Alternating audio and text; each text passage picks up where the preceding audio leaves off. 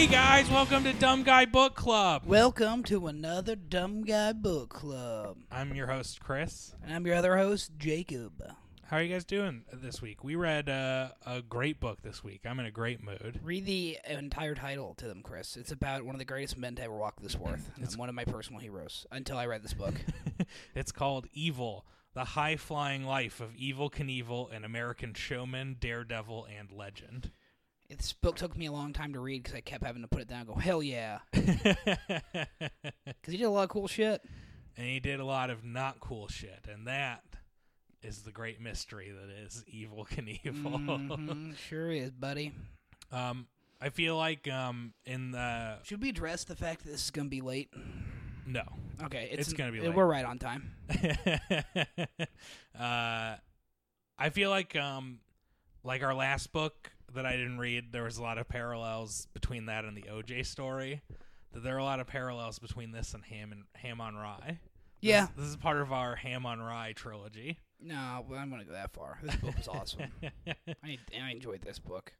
Okay, well, where do you want to start talking about this? Do you just want to give a brief overview of the book, what it covers? Why don't we give these dumb fucking millennial pieces of shit who've never heard of Evel Knievel because they can't stop looking at Instagram an idea of who Evel Knievel was. Mm-hmm. Okay. He's the greatest showman that's ever lived. Yeah. He was a stuntman, a daredevil, a gambler, a crook. He was like an alt comic who had one bit, and it was jumping over shit and then crashing at the end. Yeah, he was really bad at jumping over stuff. But boy howdy, did he jump over a lot of things, mostly buses. Buses, trucks. He tried to do a canyon. Oh. A pool full of sharks. At one point, he jumps over Pepsi trucks. Yeah. And the author goes, not like the big ones, one of the small ones. What does that mean? I don't know. Like, is that a common thing? I was supposed to know the different sizes of soda trucks there are? I don't know. I'm sure, like people reading this book were probably people who grew up with Evel Knievel, and they knew the difference. Maybe, I don't know. All right. Wasn't one of those pussy tab trucks. It was a No. Pepsi truck, buddy. Absolutely. No Royal Cola coming out of this. Evel Knievel was, I don't know, kind of a badass. Grew up in Butte, Montana. Mm-hmm. He was a... Rambler, a gambler. He's a coal miner. Mm-hmm. He's an armed robber. He's one of the goddamn greatest insurance salesmen this country has ever seen. That was the weirdest angle of the book. That he worked like selling insurance for his company based out of Chicago. And not just worked, amazing. He was such a good salesman. He was so good at it. Yeah. He could have been the president of that company if that's what he wanted to do. This book is basically Better Call Saul for like 100 pages of it. It's just this guy selling insurance and doing scams on the side while he sells insurance. It's so amazing. Yeah, no, oh man, he was so cool. He had this cane that he filled with wild turkey, so he could drink out of it. But it's also he used to beat people up. Remember how Brett Favre was always taking Valium to get back out there on the field? Yeah, Evil's got a kind of similar mindset when it comes to doing jumps. He's drinking 100 proof whiskey, like a goddamn badass. Brett Favre wishes he was 10% as awesome as Evel Knievel was. All right, well that sets a good precedent for how we all feel about this book. Oh man, it was so cool. Except when it got into like him beating up his wife, I didn't like that. That stuff's not bad. Or is bad. The armed robbery stuff isn't great either. It's fun loving armed robbery. Never hurt anyone. Sure. Who's to say that thing was even loaded? The time when he's running a protection racket out of his hometown, it's a little bit skeezy. Yeah, that was kind of. I liked that. I thought that was kind of funny. And if they got business, he was basically like a one-man mafia. If a business wouldn't sign up for his protection, he would go rob the business overnight. And they all knew it was him too, because they're like, "Oh, it's Evil. That guy. I know that guy is the asshole who breaks into everything around here. I guess I got to pay him, or else he's going to keep doing this." And it worked. Damn right it did. He's the kind of an anti-Semite. A kind of an anti-Semite. Yeah, he was an anti-Semite. Yeah, that's why I don't like that. I don't like his racist shit. That's a fucking bummer. Or his hitting his wife shit. That's a fucking... I guess he's not that cool. He's just kind of a shiny drunk. Doing cool stuff on a bike. There was one time where he told a Jewish lawyer from New York, there are 3 things I don't like in America. Lawyers, New Yorkers, and Jews. And the guy was like, I still don't know if it was a joke or not. There's one of the all-time great moments in this book is the scam he pulls on Caesar's Palace, but he kept one of the parts of this plan, and I want to get into this plan in detail later on, but just to give an idea of his anti-Semitism, he'd call with all these fake names, pretending to be fake people, and they had stereotypical Jewish names. He'd be like, I'm a doctor from so-and-so, and my name is Mr. Goldstein, you know? I'm Goldberg. Rosenhauer. All right, well, let's start with some discussion questions. All right, let's do it up, buddy. Did you learn something new? Did it broaden your perspective about a personal or social issue, perhaps another culture in another country or region? There used to be a lot of boring stuff on TV. I definitely learned a lot about how American entertainment used to be. Sure. It used to be just guys drinking drinks and talking to people. And so they were so bored that they would watch this jackass jump stuff. Yeah, that's for sure. I learned a lot of low-level scams that rely on almost no skill whatsoever, but just being a bully to the person that you've...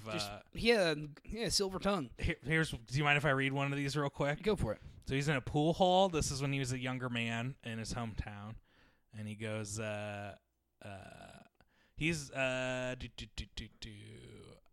if he came up to your front door to pick up your daughter... No, this isn't the one. Oh my gosh, we're going to edit all this out.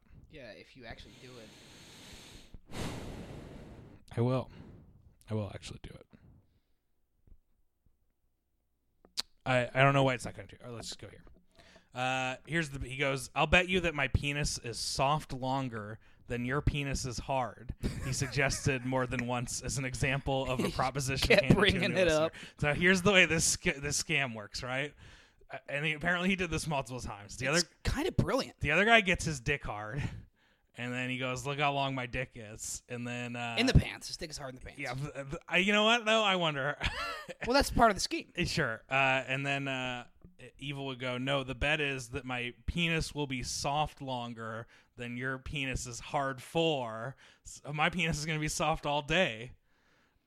But I don't understand how the original person has to view the setup for this as, this is a literal dick measuring contest. My hard dick length versus his soft dick's length. You know what I mean? Yeah, well, it just... Like, I don't understand the scam part. It's a battle of semantics. It kind of seems just that lame, right? Yeah, no, that's 100% what it is. And then the guy's like, fuck you, I'm not paying. Evel Knievel's kind of like a tough fighter guy. So he'd get in their face and they'd be like, hey, Jesus, here's your $10, man. That's definitely a big thing I learned from this book. He does a lot of stuff like that. At one point, he threatens, and a lot of them are penis-based, too. I was really surprised by how many penis-based scams he pulled off. Most of his scams were penis-based. Yeah. Okay, do you want to go to the next question here? Yeah. All right. It is. You picked that up? I did indeed. Nice. Do the issues affect your life? How so, directly on a daily basis or more general? No. How? Let me ask you a question. Let me answer that question with a question. How would any issues brought up in this book affect my life? I feel like there's a lot of good advice on how to promote our podcast. I don't. You don't? No, because this is the internet age, baby. All right.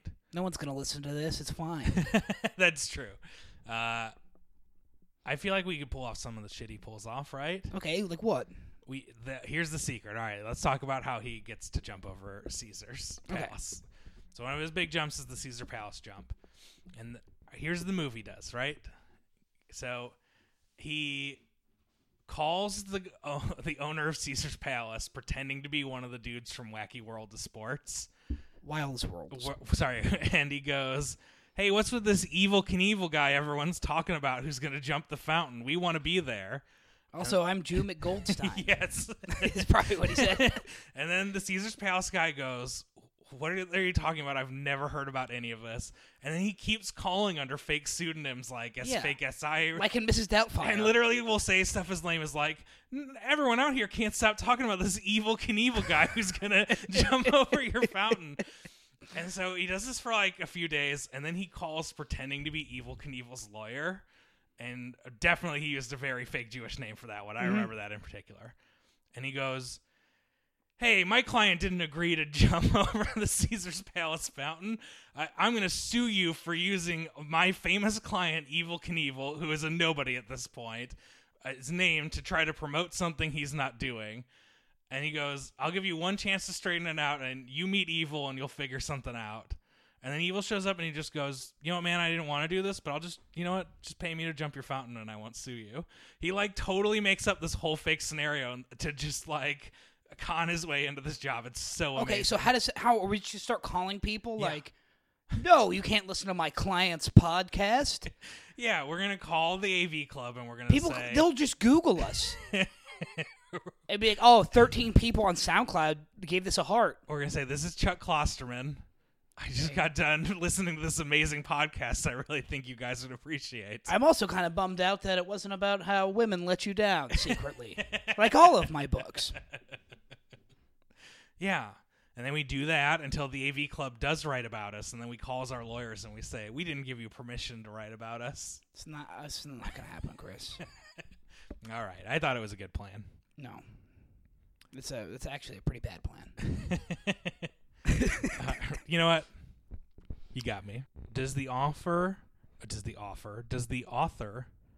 offer solutions to the issues raised in the book? No, he just talks about them. Mm-hmm. He just talks about how like Evel Knievel is like drunk and like an anti-Semitic racist. That's it for the most part. Yeah, he just brings it up. He doesn't say like, "No, this is." I think there's like one point where he's like, "Keep in mind, this was a couple generations ago." He like does some bullshit excuse like that. But yeah. No, he's not like.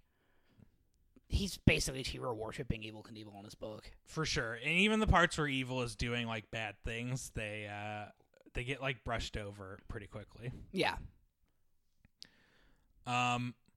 What was the most surprising part of Evel Knievel's story for you? The wild turkey cane was surprising. Do you want to go into that and explain in more detail? It's just a hollowed out cane he'd filled up with whiskey. Yeah. He would drink out of it in public. It's genius. If I was still a drinker, I would do that. Now, why did he walk with a cane? Because he hurt himself all the time. Yeah, specifically, he pushed his leg bone into his pelvis so hard he crushed his pelvis. Yeah, I was gonna try to get like an infographic that I could like read about all the injuries, but there's so many. That would take the length of the podcast. And a big thing this book points out is that he lied about a lot of his injuries. Like after Caesar Palace crashed, him and his promoter, lied that he had been in a coma for 29 days when in reality he was like out of the hospital the next night. Yeah. So that makes it hard as well to know what the truth is. Did preconceived notions of this person change after reading the book? 100%. I thought he was just kind of this cool badass who, was this Lothario and jumping shit on his motorcycle, and he's a gambling, real flashy, cool guy. Yeah. Rode motorcycles. But he was a bad man.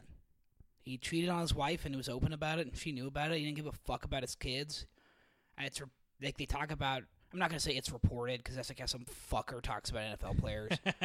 He hit his wife and kids. Like, he's a racist, called black guys slurs, called Jewish people slurs.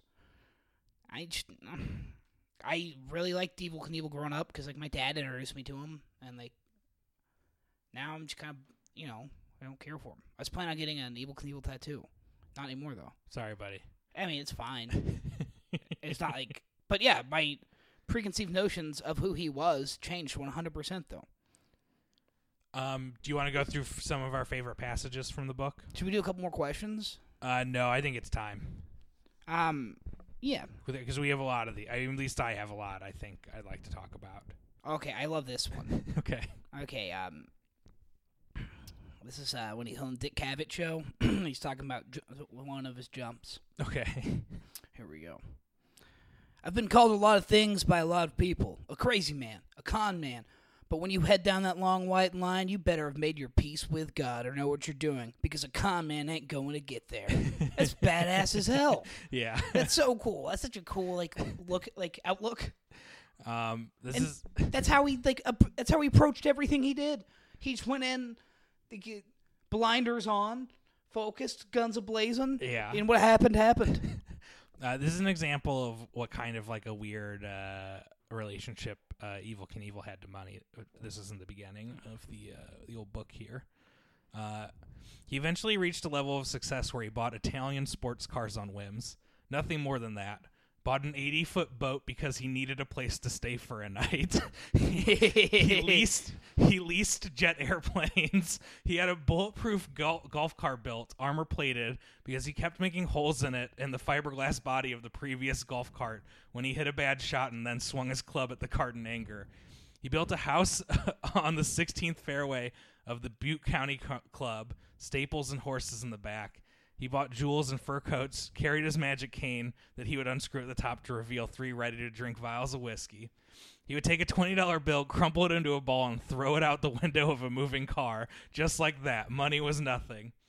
This is someone from his hometown telling a story. Bobby robbed me, the owner of a Coma Lounge in Butte Bar, once said back at the beginning. That hurt because we were friends. The place was broken into during the night. I figured it was Bob.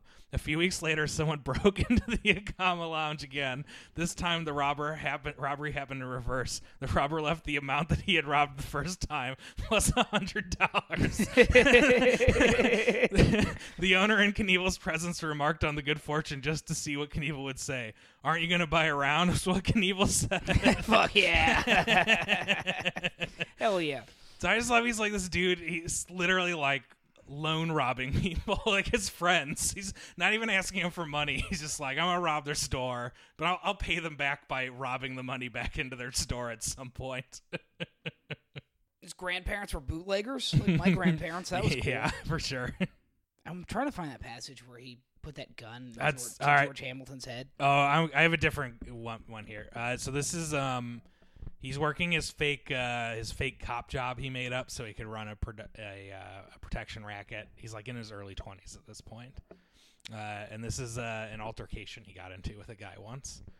He carried a gun on a regular basis and was not afraid to show it. One of his stops on social nights was Yellowstone, one of the tougher bars in Butte. He was in there one night talking, yapping, fooling around with some other younger guys, normal stuff. One of the old regulars took offense. He said that the young guys were too noisy. He asked the bartender to throw them out. Maybe he placed a hand on Knievel while he spoke. Knievel took offense. He tapped the regular guy on the shoulders. Open your mouth, he said. What? Open your mouth. The regular opened his mouth. Knievel, in one fluid motion, pulled a pistol from his boot and shoved it in the man's mouth. God. What do you say now, he asked. Am I still too noisy? That's so intense. I couldn't believe that reading that. I was like, yeah, it's a real upgrade. Like, at this point, he's just kind of done, like, petty robbery shit. And now he's, like, like full-on threatening to murder people. Okay, here's some promoter who is, like, working with Knievel. Evel Knievel made his like 10-year-old or 10 to 13-year-old son take a shot of wild turkey. Right, I remember that. And here's what the guy said about it. Instead of being upset that Evel Knievel insisted, he said, it was okay.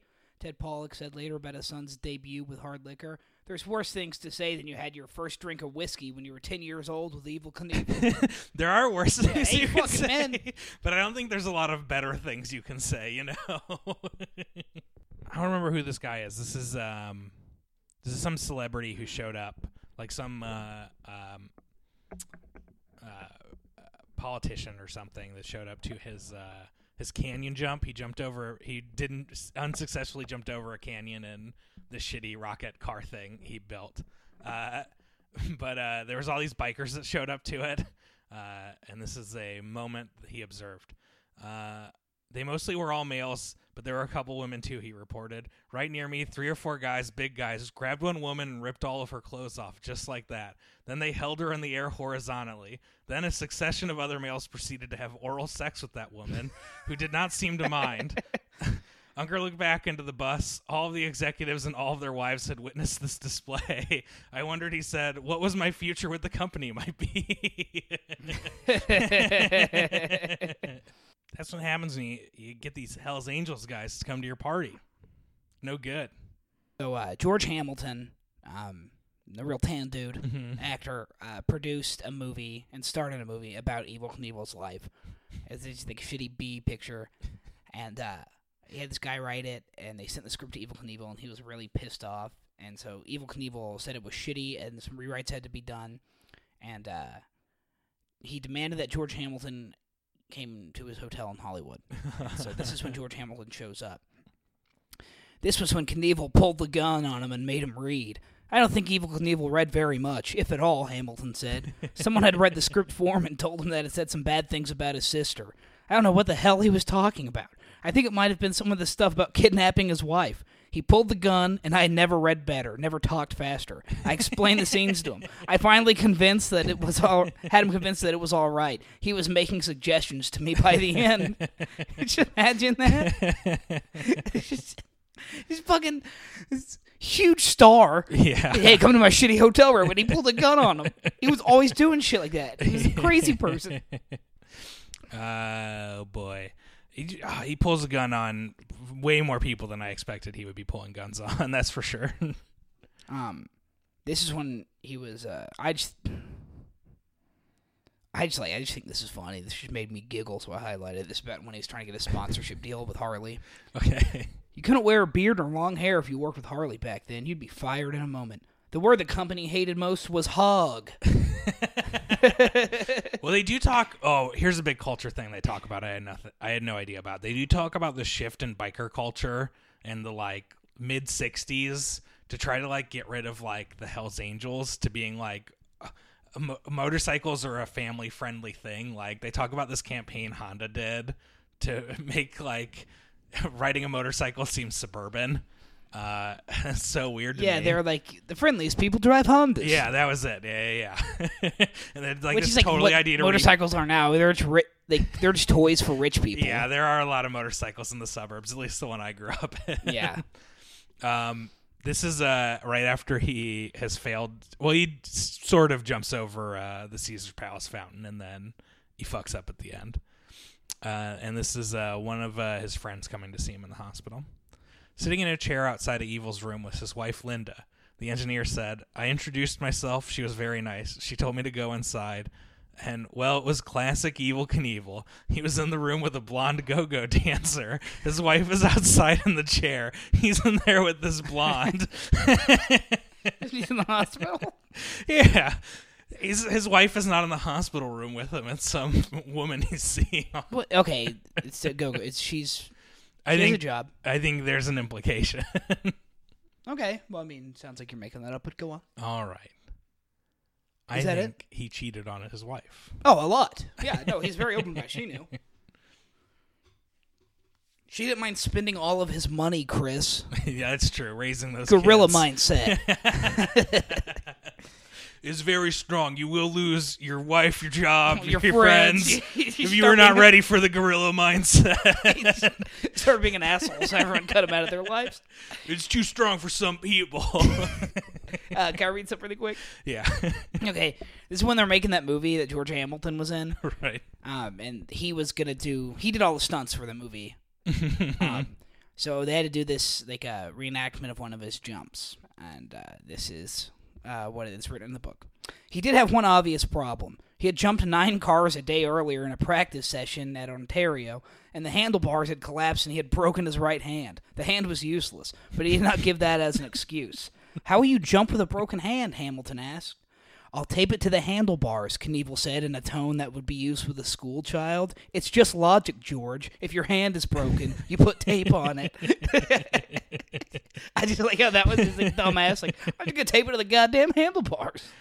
God, he just like...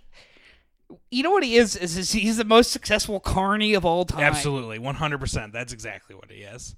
Okay, because all the time he joins all these like stunt shows, and all these other stuntmen are like, he's terrible at this, but he would just do any stunt you threw in front of him. Like, they do a stunt at one point when he's, like, on this stunt circus where they just set pallets on fire and then they ride their motorcycle into them. It's so crazy. Yeah, that's awesome. I'd pay money to watch that happen. Oh, this is funny. A reporter was, like, asking him about some jump he was about to do, and he's like, yeah, you're pretty fearless. Do you fear anything? Yes, he said. VD. What a true everyone's drunk grandpa is Evel Knievel. I like how he always went to a bar on Sunset Boulevard called the Filthy McNasties. And he hung out with two brothers who changed their last name to McNasty. I want to talk about his days as an insurance salesman. At one point, he breaks the sales record for the company he works for, and he gets to write a letter for their news for their internal newspaper. And the letter he writes is my all-time crazy business person nonsense. He goes, you asked me to tell you how I broke the record last week in daily and weekly sales. Well, to tell you the truth, it wasn't very hard. After I conceived in my own mind that I could do it, he said. I enjoyed it and had a lot of fun. All it takes is accepting the challenge to do it. I'll admit, I worked long hours during that one day and all through the week, but I had a lot of fun. And he closes the letter, and he literally in all caps, like some weirdo typing on the YouTube comment section. I'll make you another promise. At our next regional sales meeting, you'll have another letter telling you how I broke both my own records along with the 1964 national sales record. That's a promise. Bob Knievel. And so he writes this crazy fucking letter. And then he goes and sees his boss, and he goes, I want you to make me the vice president of the company. He's literally been working at this place for 6 months, maybe a year. And they go, no, that's not how it works. And he goes, fine. And so he quits. He's the world's greatest insurance salesman, and he just walks away from it all because they won't make him vice president. Yeah, go big or go home, dude. That was what got him to be a star. That's true. I mean, it'd be a damn shame if he ended up being the best insurance salesman in the world. I don't know. I think there's a chance. That doesn't put asses in seats. There'd be he'd be pulling some Ponzi scheme. He could have become the greatest white collar criminal of all time. He could have been bigger than Bernie. Way bigger, yeah. He would be Bernie Madoff times 100. Oh, I call Bernie Madoff Bernie just to piss off Bernie Sanders dorks.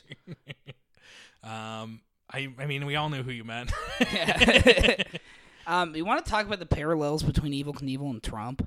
Oh, so many. That's kind of a bummer. I forgot about that until now. Well, Trump did that same thing where he would pretend to be his assistant or whatnot if people called his phone. He would make. He said this was this. He seemed to make changes sometimes simply to make changes to prove that he was in charge. Sound familiar?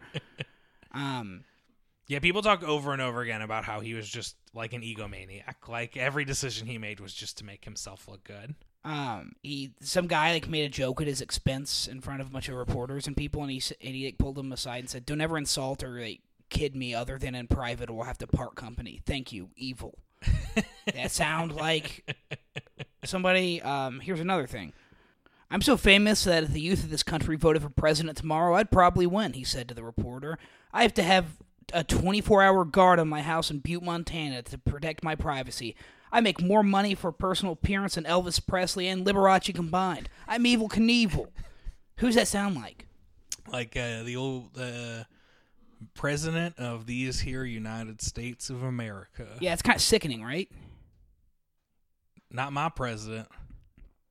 Tell you what. Another thing I like about him was how he kept saying Burt Reynolds was going to be at his jump. Yeah. That's another tool we could use for this podcast. If we ended every podcast with Burt Reynolds is going to be on the next episode, we would get so many more people listening. Do you think we can get Burt Reynolds on? I don't know. Only one way to find out. Guys, next week, we're going to tune in next week. We're going to try to get Burt Reynolds on. See if he's here. Okay. So this is the funniest way anyone's ever denied allegations of anti-Semitism. If any son of a bitch in Chicago says I'm anti-Semitic, he said, I'm going to beat the shit out of him. Hey, that's the most Trump thing he said, really, honestly. I don't think he was anti-Semitic now because of that. He's gone. He can't beat you up anymore. I don't give a shit. Oh, yeah, here's another Trump parallel. This was the way you had to work with him, Harry O. said years later. Make him think everything was his idea. It's that sucks. But I mean, No, I mean that one's too real. I got nothing. Okay. Couple quick announcements. I saw Sepultura on Tuesday. Mm-hmm. It was fucking awesome. Yeah. It's like honestly one of the best shows I've seen in a long, long time. So if you're one of our listeners who is like into like really badass like thrash metal or hardcore music, check out their new album, Machine Messiah. I can't stop listening to it. That's just a little free advertising for those dudes because they're awesome. Also, I'm starting another podcast called With Bated Breath. It's where me and my cohorts, Terrence Hartnett and Ian Erickson, find the best erotic fan fiction on the web, and we read our favorites and share them with you. That'll be up and running shortly, so check that out. And Chris has nothing to do with it, so it'll be really good. It'll be better, really, honestly. No, we'll get less listeners because we really rely on your friends. That's true. Who don't like me. They all love you. All right, tell them to email us. I want to. If you're Chris's friend and you listen to this, email us and say if you like me or not. Please, really do that. And you know, and then be honest. If you say I'm anti-Semite or if I have any kind of prejudices, put your name and address in there. I'll pull you out in the street. I'll teach you a lesson you'll never forget, buddy. As long as we're making announcements about bands we like, Rad Payoff, who does our intro and outro song, their new album. They got a new album coming out, and I think they got some. It's already out. It's already out. Yeah, it's called Slow and Weird. It's on Spotify. Fucking listen to it. It's awesome. Yeah. I listened to the single from it. I haven't listened to the whole thing yet. It's like perfect, shitty day weather music. Awesome. I love it. Do we know what we're doing next week? Not yet. We'll figure it out. It'll be awesome, though, no matter what it is. Yeah, it'll be really good. We just like kind of, this is more or less a turnkey operation for us now. I mean, this is getting, we read books and our personalities do all the footwork. It's pretty great. It's easy. I'm really funny. Chris is really funny. This is like the easiest fucking thing I do. So it's like, yeah, I don't even know what we're gonna read. We could read a fucking menu to you idiots, and you'd fucking eat it up. Absolutely, you lamp it up. All 60 of you come back every week. Yeah, or don't. I don't give a shit. Please come back. I'm kidding. I'm trying to do an Evel Knievel thing right now. I love every single one of you. Oh no. You seem so defeated. What's wrong? I don't know. I'm just kind of bummed about Evel. Also, today's Saturday, and I woke up at 1 p.m., and I feel like I wasted my Saturday. I'm not even drinking. And like when I was drinking, I'd be like, yeah, that's what happens, man. You should wake up late sometimes. But now I'm just like, oh, you're a piece of shit. No, but now you just get to say that in general. That's what happens sometimes. You wake up at 1 p.m., you know? Hey, that's what happens sometimes, man. That's how it goes. All right. Well, I think this has been a good episode. We'll see. Whoa. Unbelievable. What do you mean unbelievable? You always say that. I don't. It's my catchphrase. I'm trying to get it on a mug. I thought your catchphrase was, oh, look at those big, gigantic melons. I like them so much. And then my tongue rolls out of my mouth and across the table. Yeah, like a cartoon wolf. It's very gross. People hate it. I don't. In fact, I love it. That's why we're friends. All right, guys. Well, Godspeed. Hopefully Christ blesses your week. Amen. Hail Satan. Hey, guys. This is Jacob. Thank you so much for listening to Dumb Guy Book Club. If you have any questions or concerns, or a recommendation perhaps, we'd love to hear it. You can shoot us an email at dumbguybookpod@gmail.com. You can also find us on Twitter. We are at Dumb Guy Book Club. You can find me on Twitter as well, at Jack Blowry. That's JACK, B as in boy, LOWREY. I suggest you follow Chris Rice as well. That's at Chris Rice Party. If you like our intro song, it's called The Skim by Rad Payoff. I suggest you find him on Spotify if you like kick-ass bands. Thanks a lot and have a great night.